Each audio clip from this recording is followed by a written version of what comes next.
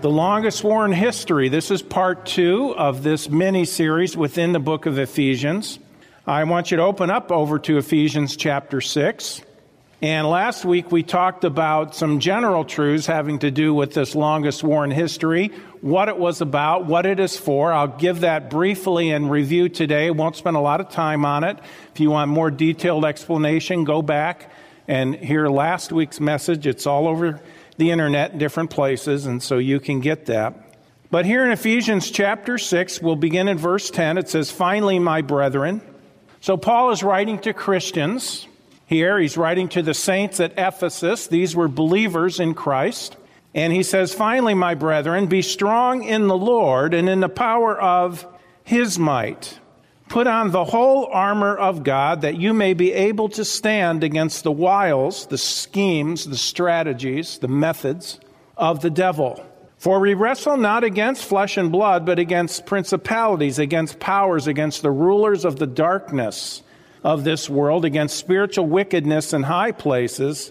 Wherefore take unto you the whole armor of God, that you may be able to withstand in the evil day, and having done all, to stand." 2 times in these verses does he say, put on the whole armor of God. We're going to see why he says that today as we launch into these next verses, why the whole armor of God is so important. The Christian life and the warfare that we are engaged in is a serious one. It is for, the Bible tells us very clearly, it is for the souls of men. That is what the battle is for. God wants us to be fully equipped and ready for the battle ahead. You might say, well, I really don't want to fight. Okay, well, you are either a good or bad soldier, but you are a soldier if you're a Christian. You are a soldier in God's army. God is not wanting us to fight in the sense of being a mean person. That's not the fight. Many times we think in human terms, okay? No, there's a spiritual war that he is concerned with, and we are in that. God wants us to be fully equipped and ready for battle. Now listen, only the believer who has surrendered as a believer, only a believer who has surrendered his life to the Lord and who walks in obedience will ultimately succeed in living life as God wants him to live. There's no playing games with this. God is very serious about this. And really what this is, this whole idea of putting on the whole armor of God and spiritual warfare, folks, it is a call to biblical discipleship.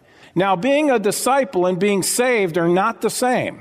A saved person is simply one who's put their faith in Jesus Christ as their Savior, as their payment for sin. We all need a payment for sin. Jesus came, went to the cross, made the payment for sin on the cross, was buried and rose 3 days later. And he says if you put your faith in him, if you believe in him that he did that for you, he gives you as a gift everlasting life. You become a Christian that moment.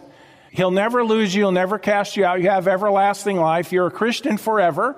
He's the one who keeps you saved. This is important now to understand. When you trust Christ, you are no longer your own. You are the possession of God, and he is the one who has pledged to keep you saved.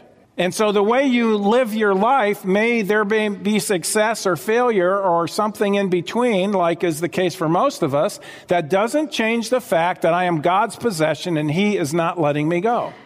So that's why once you're saved, you're always saved is a true Bible truth. You can't lose your salvation. You can't lose your salvation. But God wants us to understand that he wants us to be serious-minded about this war that we are in. You see, Satan and his demons are looking for areas of weakness where they can come into our lives. I believe they watch us. I believe they study us.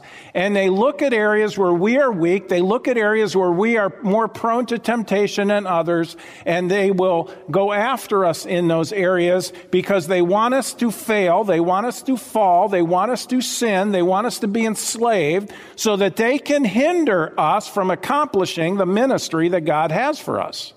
Remember, here's the ministry. Anything to keep us from living for Jesus Christ and the gospel. Anything. And so he's working hard to do that. Satan's plan is to keep mankind lost and blind to the gospel. Now, we talked about this last week. How does Satan blind the world? He uses lies. He is the father of lies.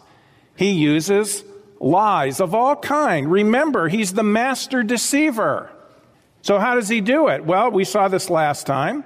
One, by giving counterfeit gospels, counterfeit plans of salvation through religion. A very popular one today is what's called lordship salvation or discipleship salvation. It sounds good, but remember, he deals in counterfeits.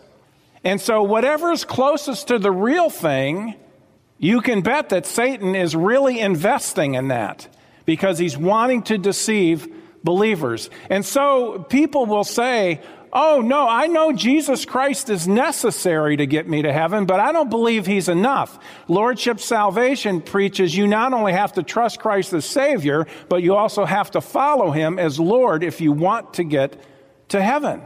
Or they'll say this, following is not a requirement, but if you're really saved, you automatically will. So then it's a requirement. What if I don't? Then they'll say, well, you were never saved. They love to use the term, you had a head belief, not a heart belief. By the way, that's a dumb statement. It's not biblical in any way. It sounds religious, but it's not biblical. So Satan gives counterfeit gospels through religion. What does the Bible say? Well, you're in Ephesians. Look at chapter 2.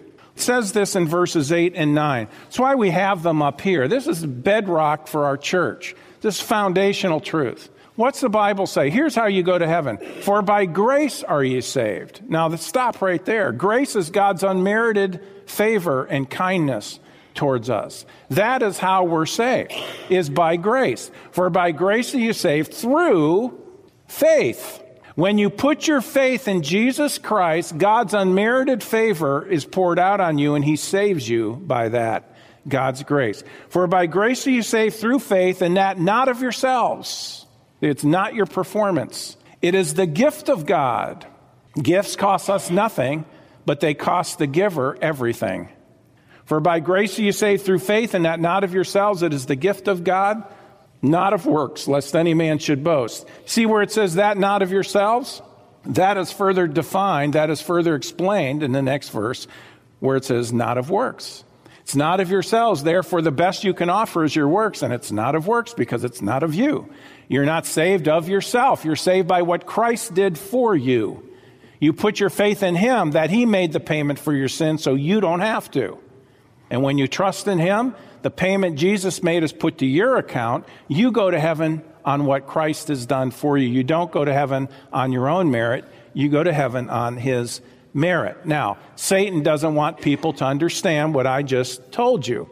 Another way is by getting Christians to present a false gospel through bad terminology. People get saved, they get excited, and then Satan leads them off. You know, they leave a church that's doctrinally sound, that's doctrinally clear, and Satan leads them off into a church that is using false terminology, and all it does is mix people up and produce false converts.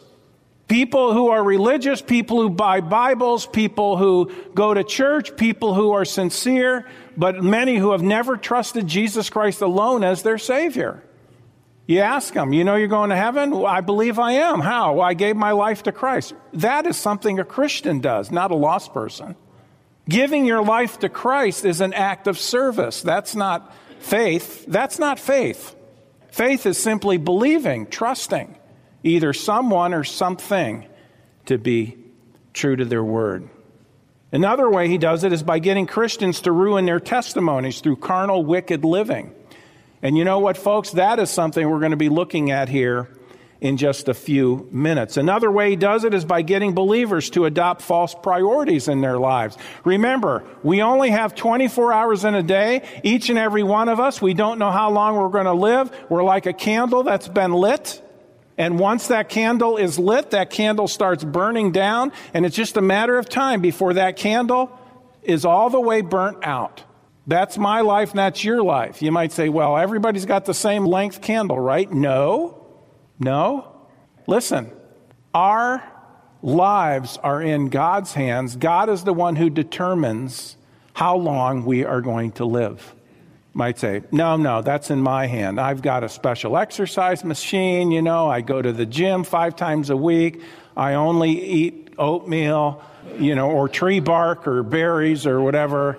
And therefore I've got this under control. No, friend, you may be able to control the condition of your body, but you don't control how long you're going to live. See, Satan wants you to be tricked into this, though. And so we give ourselves, what does the Bible say? Exercise is good. Bodily exercise profits little, some, but godliness is profitable unto all things, having promise of the life that now is and of that which is to come. Spend more time on your spiritual life. Spend more time on fulfilling God's mission for your life. Now, anything Satan can do to get us away from God's plan, God's word, God's priorities, he will do that in the life of the Christian. So, how do we stand and be successful soldiers for Christ? We are going to talk about the armor of God, and it is by putting on these 7 pieces of spiritual armor. Most people say there's 6. I believe there's 7. Let me say this. There's a lot of disagreement and application, and I'm not saying necessarily wrong. I think God has given us these verses and these words and these descriptions so that we will spend the time on them and think about them. And the very fact that people get different things from these verses, that's not necessarily a bad thing, okay? What it means is that we are challenged to spend time thinking and meditating on this. And that's what God wants. That's what God wants. Did you know God on purpose has given us his word, and there are certain concepts that are harder to understand than others? You might say, well, why does he do that? So we have to study. That's why. So we have to invest the time into it.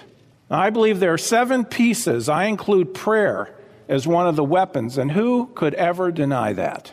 So let's look at it. Ephesians 6, verse 14. Stand therefore, having your loins girt about with truth, and having on the breastplate of righteousness. Now, listen very carefully today as we go through this. Verse 14 speaks of the mindset that comes from the Lord himself. He says, stand, by the way. This is a command. This is written in the imperative. Okay, this is not a suggestion. This is not if you feel like it. No, God is saying, listen, you need to stand. As a believer, you need to stand. It is based on this issue of having your loins girt about with truth, okay? It is based on the Lord's character and his word. Keep in mind that all of these pieces that we're looking at are important characteristics of a disciple of Jesus Christ. In other words, folks, here's what I'm saying on the front end of this today. This is no selective mindset. That's not the way that God sees the armor. Now, you got that little handout today of the soldier, okay? And you notice he has all those different things that he has on. Why? Because all of them are necessary. If we are going to be good soldiers, we need to be properly equipped, properly ready for battle. So all of these are important. No piece is optional. So let's go through them. The first one is this: having your loins or your waist girt about with truth, wrapped with truth. Okay, now people will say, well, obviously the truth means the Word of God. Now listen carefully today. This is my perspective on it, but I do believe it's the right one. The truth here is not the Word of God itself, it's the character that is produced by the Word of God. Why do I say that? Because later on it talks about the sword of the Spirit. Having your loins girt about with truth, this idea of girt about or wrapped with truth, it's a picture of a belt, a type of belt that went around the individual. It was of leather. It was studded with metal plates. The soldier would hang his weapons and other tools on it. Now, when you look at verse 14, it says, having your loins girt about with truth, we are to be wrapped around with truth. Do you see it? We're to be wrapped around with truth. Everything hangs on it.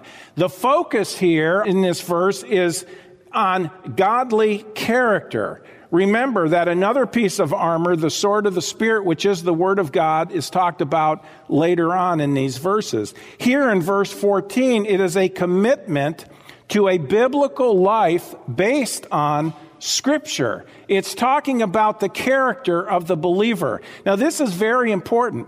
Jesus said, hold your place. Look with me to John 17. I want you to see this in your Bible.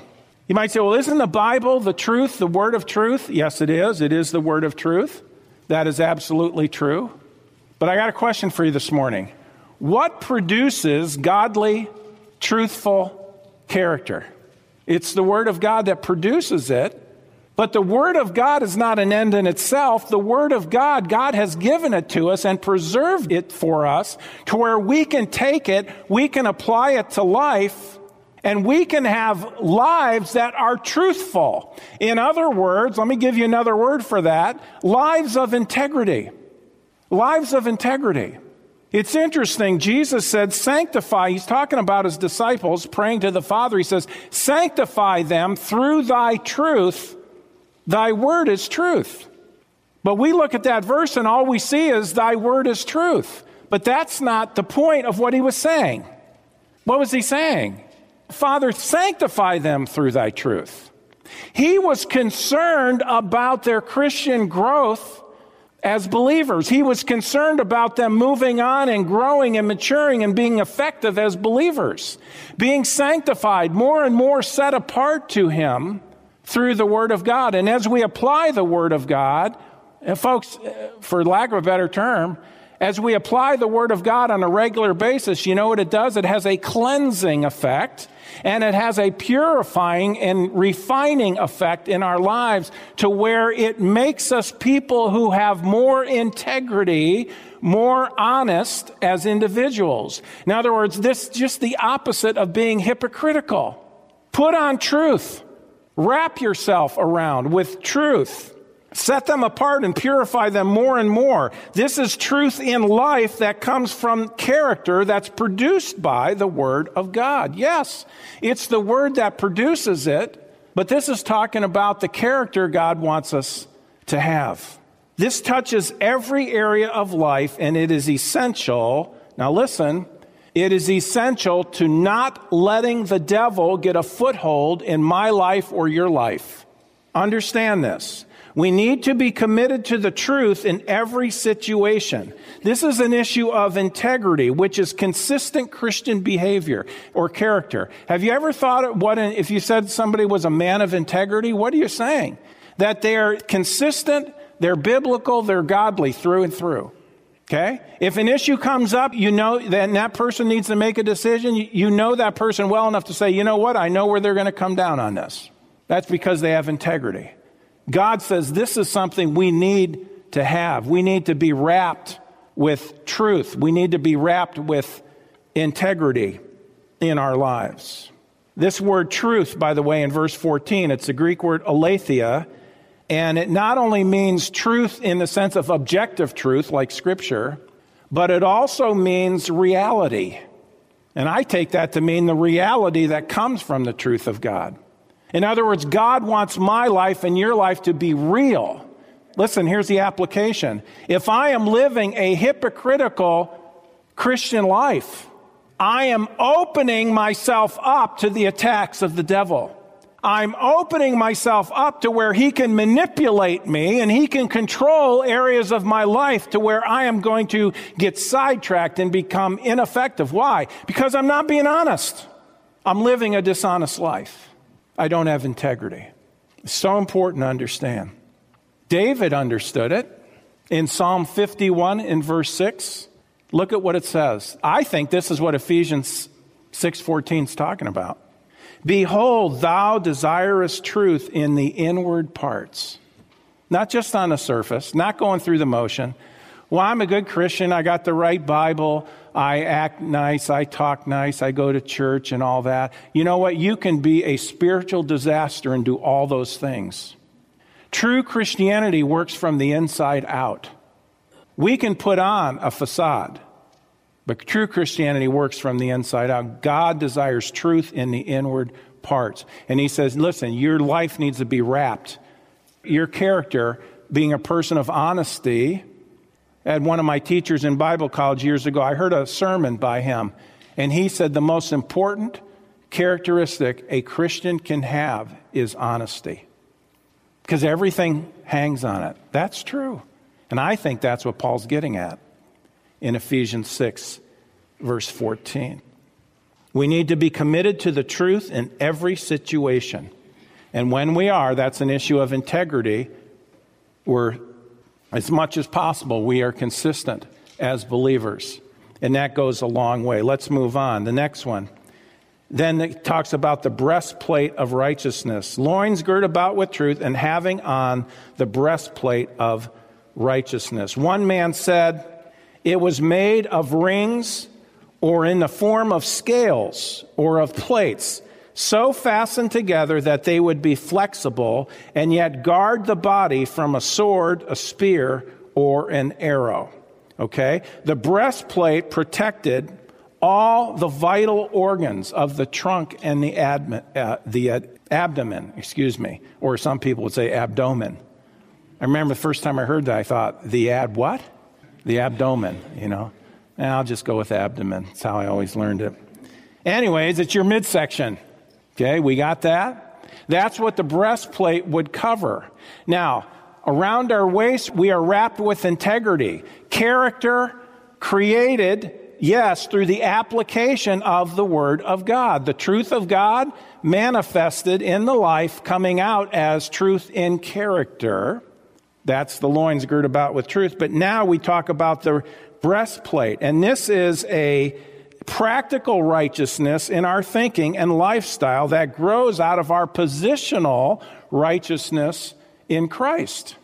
I want you to see a couple verses on this. Look with me to 2 Corinthians chapter 5. First, we'll talk about that positional righteousness in Christ. That's a gift. You get that the moment you put your faith in Jesus Christ as Savior. It says in 2 Corinthians 5:21, it says, for he, God, had made him, Christ, to be sin for us, who knew no sin, Christ knew no sin, that we might be made the righteousness of God in him. Look up here. Here we are, and we are sinners, lost, guilty, condemned before God. If we die with our sin, we'll be lost forever in hell. We can't get to heaven with our sin. Heaven's a perfect place. We have to be sinless to get in. No sin can enter, not even a lie. There's nothing we could do to save ourselves. That is why God sent his Son. Jesus came into the world, the perfect Lamb of God, God the Son. He went to the cross. He took our sin upon himself, and he made the payment. He was buried and rose from the grave. When you trust Jesus Christ the Savior, not only are your sins paid for, but God gives you in exchange the righteousness of God himself. If you were as righteous of God, could you live in heaven? Yes. And that's a gift. That's all part of your salvation when you trust in Christ as your Savior. But see, folks, yes, we get the righteousness of God when we trust Christ as Savior. But how is it that so many Christians, and really all of us, we're still sinners even after we get saved? I have the righteousness of God, but I'm still a sinner? Yes. But you know what God says? He says this. Listen, what I want you to do is I want you to put on, in a sense, work out in your life a practical righteousness. As we trust in the Lord and we obey his word, he produces in us a practical righteousness. And this practical righteousness, this godliness, it's an issue again. It's an issue of character. Look with me to Romans chapter 6. This has to do with the life we live. Now again, if you're going to be a disciple of Jesus Christ, we can't pick and choose on this. Jesus said, now he wasn't talking about going to heaven, he was talking about following the Lord in your life. He said, if any man's not willing to forsake all that he has, he can't be my disciple. It's both feet. Discipleship and putting on the armor of God go hand in hand. Romans 6:19, it says, Paul says, I speak after the manner of men because of the infirmity of your flesh. For as you have yielded your members, servants to uncleanness and to iniquity unto iniquity, that was before you were saved, you did that. Now that you're saved, even so now yield your members, that's your body parts, servants to righteousness unto holiness. God has given us his righteousness positionally in light of eternity. Now what he wants us to do is yield to him, obey his word, and what he will do is he will produce in our lives a practical righteousness and holiness in life. Christ-likeness in character. See, the issue of the loins girt about with truth and the breastplate of righteousness. Now listen carefully. I want to challenge you today. Truth is inseparable from righteousness. These are attributes of God himself. There are many believers today who are selective as to what they will or will not obey in Scripture. Now, if that's you, you're neither truthful nor spiritual in your Christian life. Because a Christian who thinks that way thinks they're smarter than God is on how things should be. They're going to be selective. The fact that God says, okay, this is what I want you to do, and the fact that I say, well, I'll do that, but I'm not going to do that. What if your children did that in your family? Might say, this is not a good situation. Friends, it's not a good situation in the family of God either. God is looking for us to live lives to where we're yielded to him. We live submitted to him. When the Holy Spirit convicts us of something that needs to change in our lives, we say, yes, Lord, you're right, Lord. Lord, help me to fall in line with your word. That's the path to spiritual growth. And by the way, that's the path to getting Satan off your back. Because as long as we hold on to certain areas, those are areas of rebellion, those are areas of dishonesty, hypocrisy, guess what? That's where he's most at home. He'd be glad to work with us there and to help us stay comfortable in our sin. When we do this, we are saying that our reasonings are at a higher level than God's, and that is idolatry. You might say, well, who's the idol? What's the idol? Me, if that's the way I think. I'm worshiping myself. You will end up being led astray in some twisted, one-sided theology, or even make one up of your own, gloating on how deep and spiritual you are. And this is a battle today within the body of Christ that is raging today.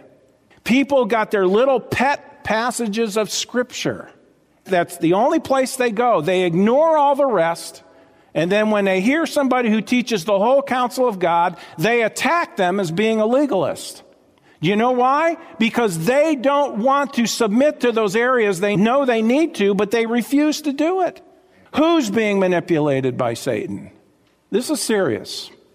When we resist and we become dishonest with Scripture, when we try to justify wrongdoing, that's not putting on the belt of truth. And when we do that, we leave ourselves wide open for the devil to deceive us and to defeat us. Why? We have no belt. And by the way, it's the breastplate of righteousness. When we are that way, we're not being righteous. We have no breastplate. And we're leaving ourselves wide open to the attacks of Satan. Folks, this is an issue of the heart. This is not an issue of how many good things did I do today versus how many bad things did I do today. It's not an issue of numbers. It's an issue of the heart. Let's go back to Ephesians 6. It says in verse 15, and your feet shod with the preparation of the gospel of peace. Now that's an interesting term. The preparation of the gospel of peace. The word preparation means readiness. With the readiness that comes from the gospel of peace, or that is of the gospel of peace. You might say, what do you mean by that? The readiness that comes with that. Let me show you what I believe this is getting at. Hold your place in Ephesians. Turn with me to Romans chapter 1. It says in Romans 1, and then we'll be going to Romans 10 after that. In Romans 1, verse 15, it says, so as much as in me is, I am ready to preach the gospel, the good news, to you that are at Rome also. To the people of the city of Rome, Paul says, I am ready to preach the gospel to those people. Verse 16, for I'm not ashamed of the gospel of Christ, for it is the power of God unto salvation to everyone that believeth, to the Jew first and also to the Greek. Ready to preach the gospel. Now, go with me to Romans chapter 10. Hold that thought in your mind now. Ready to preach the gospel. Go with me to Romans 10, and let's look at verse 15. Remember in Ephesians 6:15, it says, "In your feet shod with the preparation of the gospel of peace." Romans 10:15, "And how shall they preach except they be sent? As it is written, how beautiful are the feet of them that preach the gospel of peace and bring glad tidings of good things." Let me just give you a couple smaller points on this. First one is this. The only message that brings peace is the gospel of peace, the gospel of salvation, the gospel of grace. That's the only message that brings peace. It is amazing to me that when a person gets the gospel straight and they are secure in their own salvation, all of a sudden that person gets motivated to share the gospel. I've seen this happen over and over and over. People not sure of their salvation, whether they had it or not, I don't know. They don't even know many times.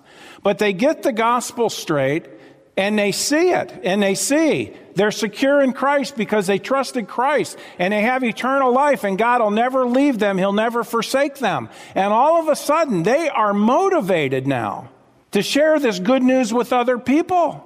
Why? Because they believed the true gospel, and it produced peace in their life, and now they're ready to go into battle. Their feet are shod with the preparation, the readiness of the gospel. It's an exciting thing, folks, to see this.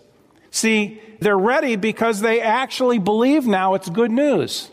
I don't know how a Calvinist can even share the gospel. They can't even go around, if they're honest to their theology, they can't even go around to somebody, honestly, look them in the face and say, God loves you. Jesus died for you. As a matter of fact, some of them will go as far as to say, don't tell people Jesus died for them. You don't know that. Because Calvinism believes in limited atonement. In other words, Jesus only died for those who will believe. He didn't die for everybody.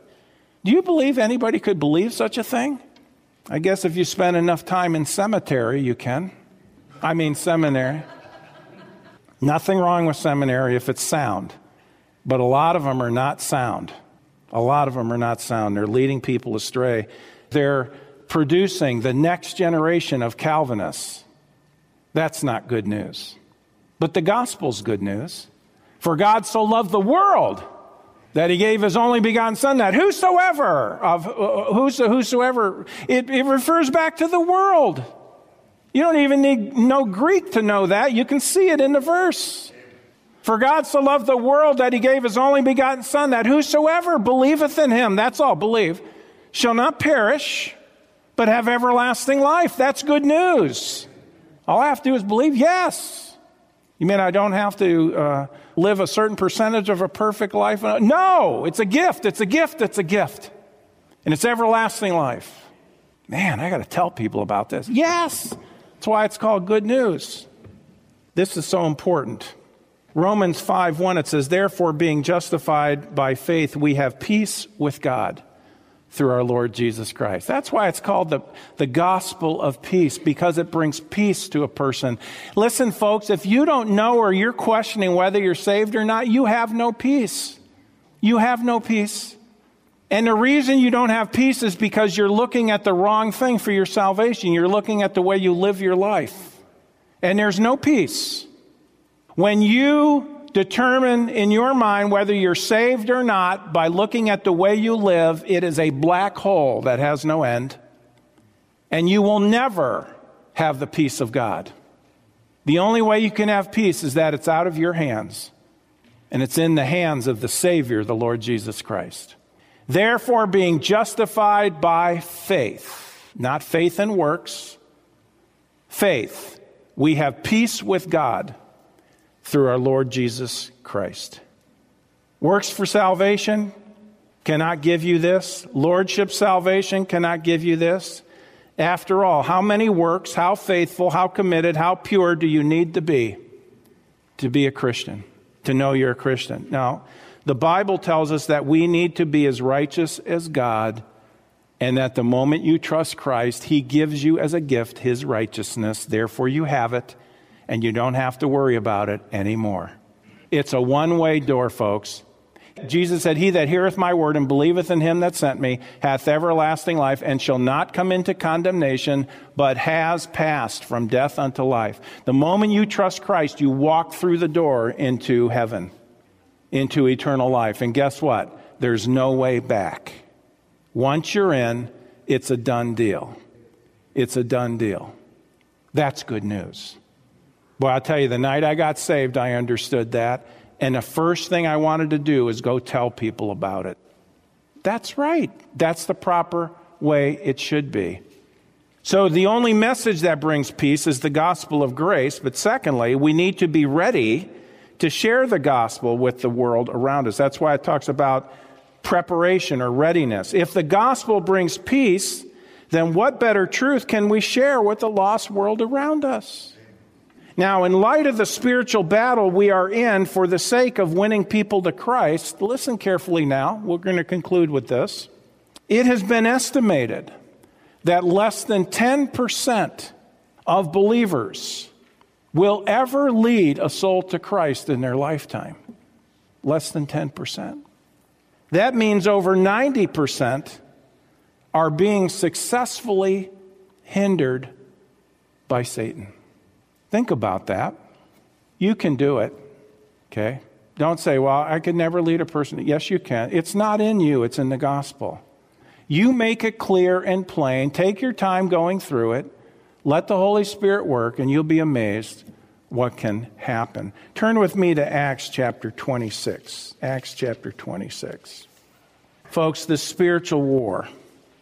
I hope none of us today are here and we've been playing games with God. Okay, rationalizing evil, wicked living, hiding things, living double lives. Satan is having a field day in that kind of a life. You wrestle continually with guilt, with deceit, just the opposite of living truthful lives of integrity and living out and manifesting the righteousness of God in the life. How much better to be free? That's what God wants. Acts 26:18. Here, it's the Lord is actually speaking here to Paul. This is some of the conversation that took place when Paul got saved. And in verse 18, it says, this is the mission that God gave Paul, same as ours, by the way, to open their eyes and to turn them from darkness to light and from the power of Satan unto God, that they may receive forgiveness of sins and inheritance among them which are sanctified by faith that is in me. By the way, isn't it interesting? Jesus said the way you're saved is by faith in Him. Sounds a lot like John 6:47, where He said, "Verily, verily, I say unto you, he that believeth on me hath everlasting life." Believe. Believe there is the verb form of the word faith, which is the noun that we see in Acts 26. Let me say today, if you happen to be here and you've never put your faith in Jesus Christ as your Savior, maybe you're visiting today. It's not an accident you showed up today. You needed to hear what you've heard. I want to challenge you, though, today. Will you put your faith in Jesus Christ as your Savior? Will you trust in Him? He is the only way to heaven. There is no other way. There's no religion. Listen, Jesus Himself said, "I am the way, the truth, the life. No man comes to the Father but by me." Please trust in Him. Well, friends, that concludes this edition of Voice of Assurance. Thanks so much for listening, and would you share this ministry with a friend? To contact us or learn more about our ministry, please visit www.northlandchurch.com. Your prayers and support for this ministry are greatly appreciated. Thank you so much, and God bless you.